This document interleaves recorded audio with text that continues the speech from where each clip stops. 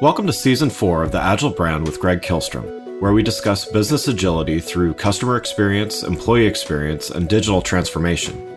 I'm your host, Greg Kihlstrom. The Agile World podcast is brought to you by TEKsystems, an industry leader in full-stack technology services, talent services, and real-world application. For more information, go to teksystems.com. To read more about the topics discussed on this show, you can go to my website at gregkihlstrom.com and read my latest articles or get a copy of my latest book, Meaningful Measurement of the Customer Experience, now available on Amazon and other retailers. Before we get started, I'd like to introduce you to a new sponsor of the show, Basecamp. Throughout my career, whether it was at my own agency or now as a consultant, Basecamp is what I've always relied on to help keep projects on track, on schedule, and on budget. It takes a straightforward approach to project management. It streamlines workflow management and definitely keeps the team in the loop and on top of ongoing updates, which are all major components in a smooth-running operation. No matter if it's a simple campaign or a multi-million-dollar project, Basecamp has been a key ingredient in the recipe for a successful project and business. Go to basecamp.com/agile and sign up today to start a free 30-day trial. There's no credit card required, and you can cancel online at any time. If you want to know if Basecamp is right for your team, signing up for that free trial is the best way to do so. Remember to go to basecamp.com/agile, that's basecamp.com/AGILE to get your free trial. Thank you, Basecamp, for sponsoring this episode. Now, let's meet our guest. My name is Greg Kihlstrom, and I'm the host of the Agile Brand podcast. Today, we're going to talk about success with professional services firms, from leadership to sales and marketing to client relationships. To help me discuss this topic, I'd like to welcome Sean Campbell, founder and CEO of Cascade Insights. Sean, welcome to the show. Thanks for having me on. Yeah, looking forward to talking about this with you. Certainly, it's a topic near and dear to my heart, having owned and sold a professional services firm a few years back. So looking forward to getting your insights on this. But why don't we start by you giving a little background on yourself as well as what Cascade Insights does? Yeah, so I have owned services firms for 22 years now. I had a previous firm I grew and sold, and then I've owned Cascade since 2006. And all we do is focus on the B2B technology sector. So I sometimes say, all the technologies that are not sold in a Best Buy, or the technologies that allow Best Buy to be Best Buy, kind of thing. And so that's a lot of work with, the Amazon Web Services of the world and Google Cloud and Microsoft Azure and a lot of other mid-market players that are like vertically aligned. And what we do for them is we do a lot of market research, and we also take that market research, because our primary client in these companies is usually a marketer, and then we turn around and activate that research through the development of kind of marketing strategies and tactics. But it all starts with good research, and that's basically who we've been. We're about 30 people or so. Used to say we were based in Portland, Oregon, but then COVID hit and we asked everybody if they want to go back to the office. And from my standpoint, thankfully, they all said no, because I loved working from home for years anyway, and still did a ton of it even when folks were in the office. And now we're spread all through the US. And that's basically who we are. Great. Well, so let's dive in here and start by talking about leadership and strategy's role in growing and building a successful professional services firm. So as you mentioned at the top of the show, you've been in professional services and a firm owner for over 20 years. What was the toughest lesson you had to learn about leadership during that course? Well, it's tough to say a single one, but I would say that there's a few. One, you have to figure out how to separate your identity from the business. A business is a ego inflation and deflation vehicle. It just is. Yeah. Somebody listening might say, well, I'd never let that happen to me. I'd say, well, either you're 0.5% of the population that I haven't met yet, or you just haven't gone through enough highs and lows in your business. And so I'd say the first thing you got to figure out is, while you're leading, how can you not go up and down with the business? And I had a little bit of a benefit there because I had a first business where maybe I didn't learn that quite as well, like at a personal cost. It affected me more just in terms of like my emotions. And then you get an opportunity to have a second business, and you get the kind of blessed opportunity to do things differently. And so on top of that, for me, there's definitely an issue of faith here. I mean, if I couldn't place the running of the world in God's hands as opposed to mine, it would be a lot harder. And my faith has changed a lot since I started on my entrepreneurial journey. So that's a huge factor for me. But yeah, I think that's one thing. I'd say the second big lesson to learn is positioning. Firms either are too narrow or they're very wide. And if they're going to make a mistake, usually when they're really small, they're too narrow in terms of the number of accounts they serve. And also when they start, they usually tend to be too wide in what they offer the market. When realistically, it should kind of almost be indexed the other way. You should try to have a narrow set of services that you can really excel at. And you can always expand that over time, but be very clear that this is who you are and be very clear about what your limits are. And then identify a wider range of customers those services apply to. And that's definitely a lesson I've learned trying it different ways. And I think as a service firm owner, that the saying, hey, I've got a somewhat narrow set of services, but I know exactly what they are and we're awesome at it. And this is what I want to offer the market. And then figuring out all the companies that might want that offering. That is just, there's so many benefits that come out of that.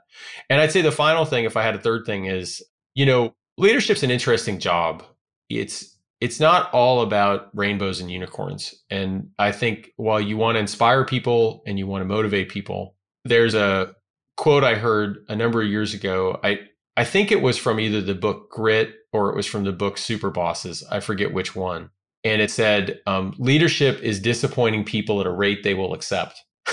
And that makes it sound like leadership is so depressing, but I think the reason almost everybody laughs when I say it, who's had any kind of leadership role, I mean, almost universally somebody chuckles, is I think what they know is that's the hard part of the job. The hard part of the job is saying no.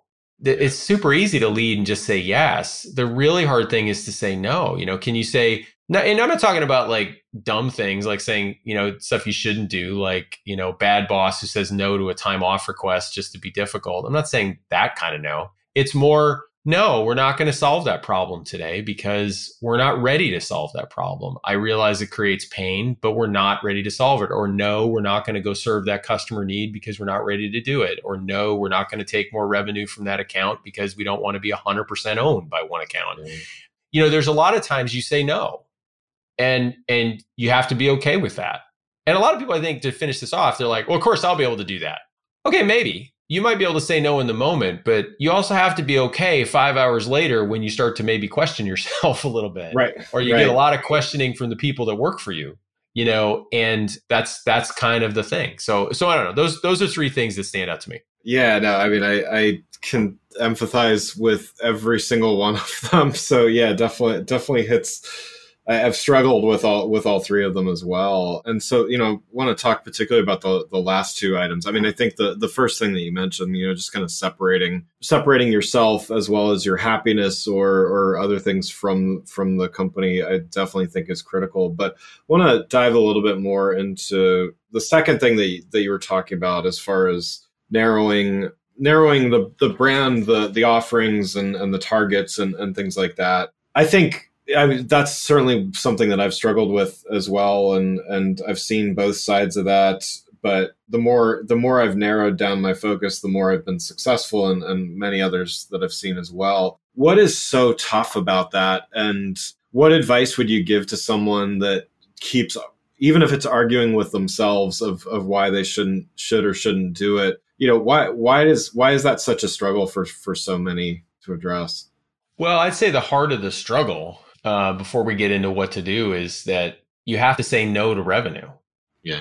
That's the heart of the struggle, right? I mean, somebody's willing to give you money. I mean, one of the things about an entrepreneurial job is that it's one thing to tell your boss you don't want to take out the trash, or you don't want to take on that responsibility, or you don't want to manage the team. It's a whole different thing to look at your own bank account and say, I don't want that revenue. And if somebody says, well, it's got, what if you had a lot of money in the bank? And I say, here's an interesting thing about business owners, because I say this to everybody who wants to go start their own business, as I say, are you okay knowing at some point you'll run out of money?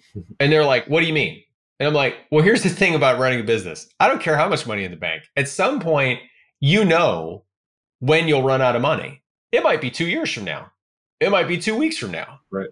And that knowledge is something that's not right in front of you when you have a job, right? Because you don't really know when you'll be let go. You might be knowing you're in a job that has the risk of being let go. You might know that you have a bad boss. You might know you've done a bad job. But we all somewhat in our jobs live blissfully unaware of the day of our departure, right? Yeah. And so, we kind of assume whatever we're getting paid, we're always going to get paid.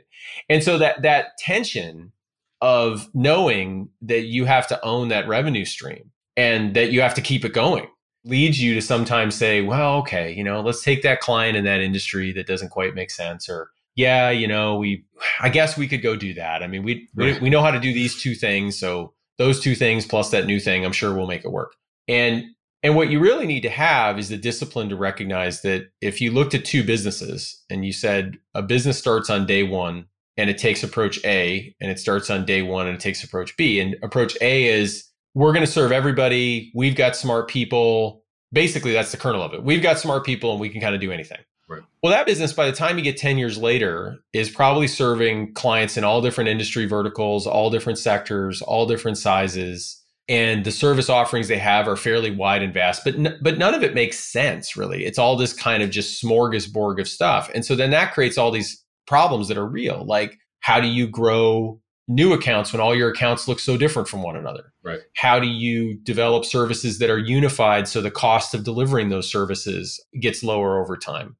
How do you get better at doing things so you can charge a premium for those services? And you just start to lose all of a sudden the ability to market in a really effective way. And a very concrete example of this is that we had a client once. This was a mid-market SaaS company, a couple thousand people, and their CMO dropped a message in our lead form and said, we serve thousands of customer types now. We've basically had no discipline as to the kinds of customers we take. So now it's just crazy hard.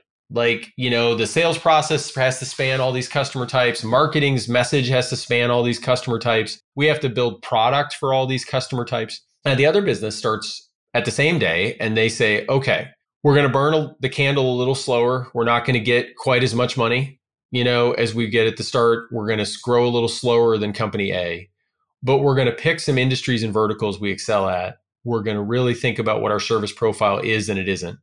And we're also going to tell the market what we don't do. We're going to make a clear boundary as to what we're capable of to create trust. We're going to make it super clear that this is kind of who we serve and who we don't. And in a world where people somewhat distrust content, which is odd to say while we're doing a podcast, of course, but you know what I mean, where they Right. kind of distrust content. And if anybody's listening is like, I trust content, I'm like, think about what news channel you read and what you think about the other news channel that you don't. Or do you sort Amazon reviews by least or best? Right. I think we all kind of distrust content to a degree. And so if you can tell the world where your bounds are and not let somebody else define that for you, what you'll find is all of a sudden, a few months, few years down the line, your business has a lot of benefits. Like, you're in a lane that people trust you should be in. Your leads that come in tend to be higher quality because they're lined up with who you are. The work that you do, you've gotten better and better at it, and you can charge a premium for that. Or you've been able to figure out lines of business that you shouldn't be in because you're kind of in a really good lane and you can identify profitable and non-profitable businesses. You probably also create a lot less churn amongst your employee base. And all of this to say, it doesn't mean you can't expand the capabilities of this second business, but you're going to do it in a much more measured, strategic way. And it all comes down to those initial few years, right? And sometimes it's even just a few months, right? It doesn't always take a few years for the initial fruits to show up. Right. You just have to do that. And why do people not do it? They're worried about the bank account.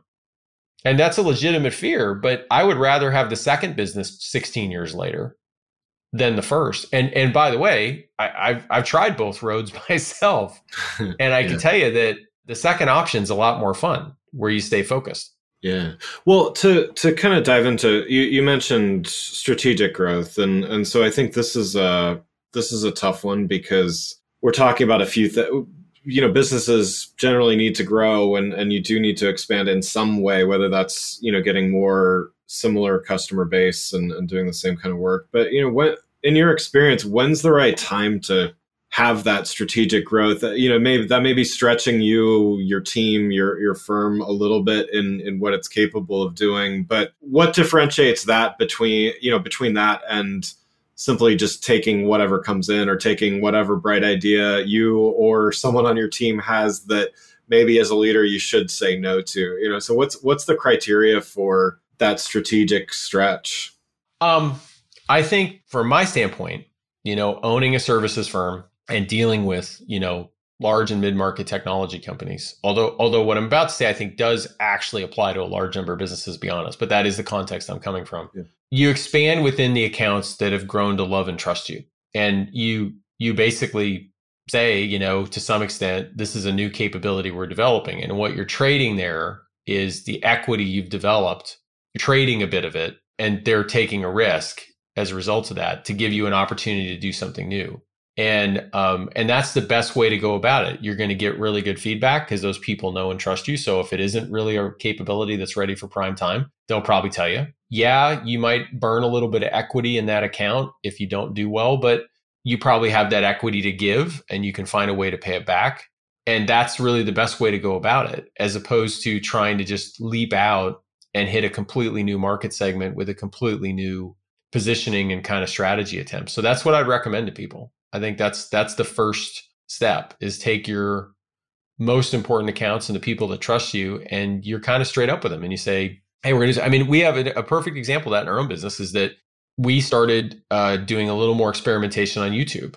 Previously, a lot of our marketing work that we do when we activate the research is on more of kind of written content format. So, thought leadership, blogs, white papers, websites, etc. And we've wanted to move a little bit into multimedia. And so I just said to a client of ours the other day, it was somebody in Dell, I said, hey, I know you guys use this for any of this kind of messaging work and this kind of creative. I said, but we've been experimenting on ourselves for a while. So our YouTube channel, we've been kind of putting up videos ourselves. This thing you want us to do that I won't say just for, sure. Just so I don't give away the farm. This thing they wanted us to maybe do. I said, I think video would be an option for that. Can you look at what we've done on our YouTube channel and let me know if you think we're kind of hitting a good enough quality bar to kind of help you out? And that's the right way to go about it. And I think you could, and I'm proof of that. We've grown our capabilities all the time. It's just, we've done it in a very measured and strategic way. And I think you just have to kind of do that. To me, it's really straightforward, but I get the temptation is to just put everything out there, dump all the Snap-on tools from the toolbox on the web and say, I can fix anything. Right. And I can tell you that just doesn't work as much as it used to. It just doesn't. You got to stay narrow. Yeah. Great. So in my experience, with professional services firms, a lot of the value that you bring to the table is your talent, your team, what their current capabilities are, what their potential can be. How have you approached growing and maintaining talent, whether that's, from brand new employees as well as keeping existing ones engaged? I'd say the most important thing you can do when you grow people is you have to create a culture. And this is like quadruply more important when you're remote. Yeah. That they can admit their ignorance. And most corporate cultures don't allow for that. How often in a meeting does somebody actually say they don't know something? They typically say, well, I was working on this and I'm, making some progress. And so I'm curious to get some feedback on, okay. Do you know what you're doing? Do you have an answer to the problem? Are you, so, and we preach this around here. And pretty much every time somebody comes into the company, I can see their old culture from many jobs past still working on them, and I have to say, just forget who I am for a minute. Just tell me what you don't know, because especially in a services firm, you're hired for what you know. And if your staff isn't willing inside the company to tell peers what they don't know, and that they've got a gap, or hey, help me with this because I just don't have the context. And instead they write around what they're trying to solve, or they try to kind of band-aid the client's problem in some way or whatever. That's bad on so many levels. It's not just an internal problem, but you also have to model it. And that's really hard for some leaders, because I think some leaders confuse leadership with omnipotence. Right. They don't, and they may not even believe they're omnipotent. That's the thing. There's that problem, but that's a whole different problem. That's an issue of, grandiosity and a million other things. But let's say it's not an ego problem for you. You just basically they think you're supposed to be all knowing. And I think you have to model it a lot. You have to go into meetings and say, I don't really know the answer to that, right? I have no idea how we're going to fix that part of the business. And I'll tell you, the first couple of times you do it, people aren't used to it. They think, oh my God, am I in the wrong company? But what after a little while, they realize, no, there's a lot we know. There's a lot we know, and we're doing okay. But around here, it's okay to say we don't know. And the final thing I'd say, the reason it's super important to indoctrinate this is when you're remote, somebody can sit in their home office for 4 days not knowing what to do. And if people think that's not possible, trust me, it is. I mean, maybe they're even doing other work, but there's this thing they don't know how to solve. And if they don't feel they can offer up and show their ignorance to other people, that's a big deal. And I'd say the homework assignment I would give is when people try to tell you they don't know how to move ahead, count how many words they use. Because they probably use a whole paragraph instead of saying, I don't know what to do. Right. And like train your company to use less words, right? Like Mark Twain said one time, a quote I love. He says, I would have written you a shorter letter, but I didn't have the time. Yeah. Which is a great quote. It takes a bit of courage and time to say the shorter thing, but I think that's what you got to do. Yeah. And once you're there, I think that's a huge step in the right direction. I mean, there's other things to do from a leadership standpoint for sure, but that's the first thing I always think of. Yeah, no, that's great. Well, one last question before we wrap up here. Having led a couple of professional services firms and seeing what you're seeing in the market and in the months ahead, what's a piece of advice that you would have for a leader of another professional services firm as they try to navigate the months ahead? Well, I think if we're making by that question kind of a statement that it'll be not rainbows and unicorns from an economic probably standpoint. Probably challenging, right?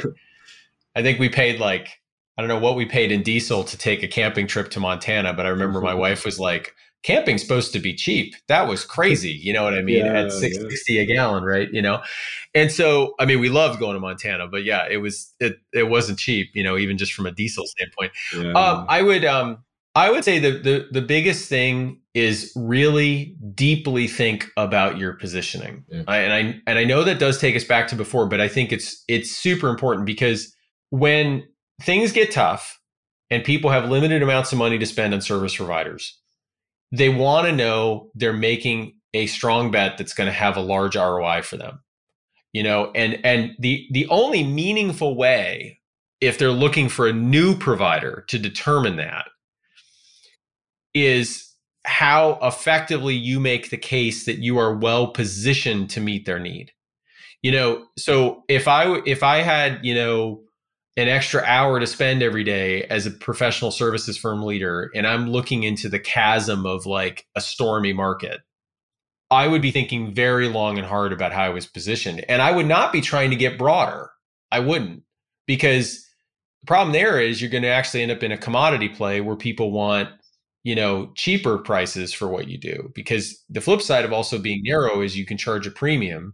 And when people try to find you, you're standing right in that spotlight. So I spent a lot of time thinking about positioning is what I would do. And there's most firm owners, like I said, don't spend enough time on that. No, totally agree. Well, Sean, thanks so much for joining. For those listening, what's the best way for them to keep up with you and what you're doing? Just reach out to me via email. It's Sean, SEAN, at cascadeinsights.com. And to be super clear, because I made all this stuff about we serve certain clients in certain markets. Yes, if you want market research or marketing services and you're curious about that, you can reach out to me if you're a B2B technology company. On the other hand, I'm always happy to talk to entrepreneurs, especially service firm owners who just have questions about stuff. I'm not looking for remuneration. I'm just happy to chat, So if you've got a question or concern, just feel free to reach out. Wonderful. No, that's great to hear. Well, again, I'd like to thank Sean Campbell, founder and CEO of Cascade Insights, for joining the show. Thanks for listening to The Agile Brand with Greg Kihlstrom. Talk with you next week. Thanks again for listening to the Agile Brand with Greg Kihlstrom podcast, brought to you by Tech Systems. If you enjoyed the show, please take a minute to subscribe on your podcast channel of choice and leave us a rating so that others can find the show more easily. You can access more episodes of the show at www.theagilebrand.show. To get a copy of my latest book, Meaningful Measurement of the Customer Experience, visit my website at gregkillstrom.com. Until next week, stay agile.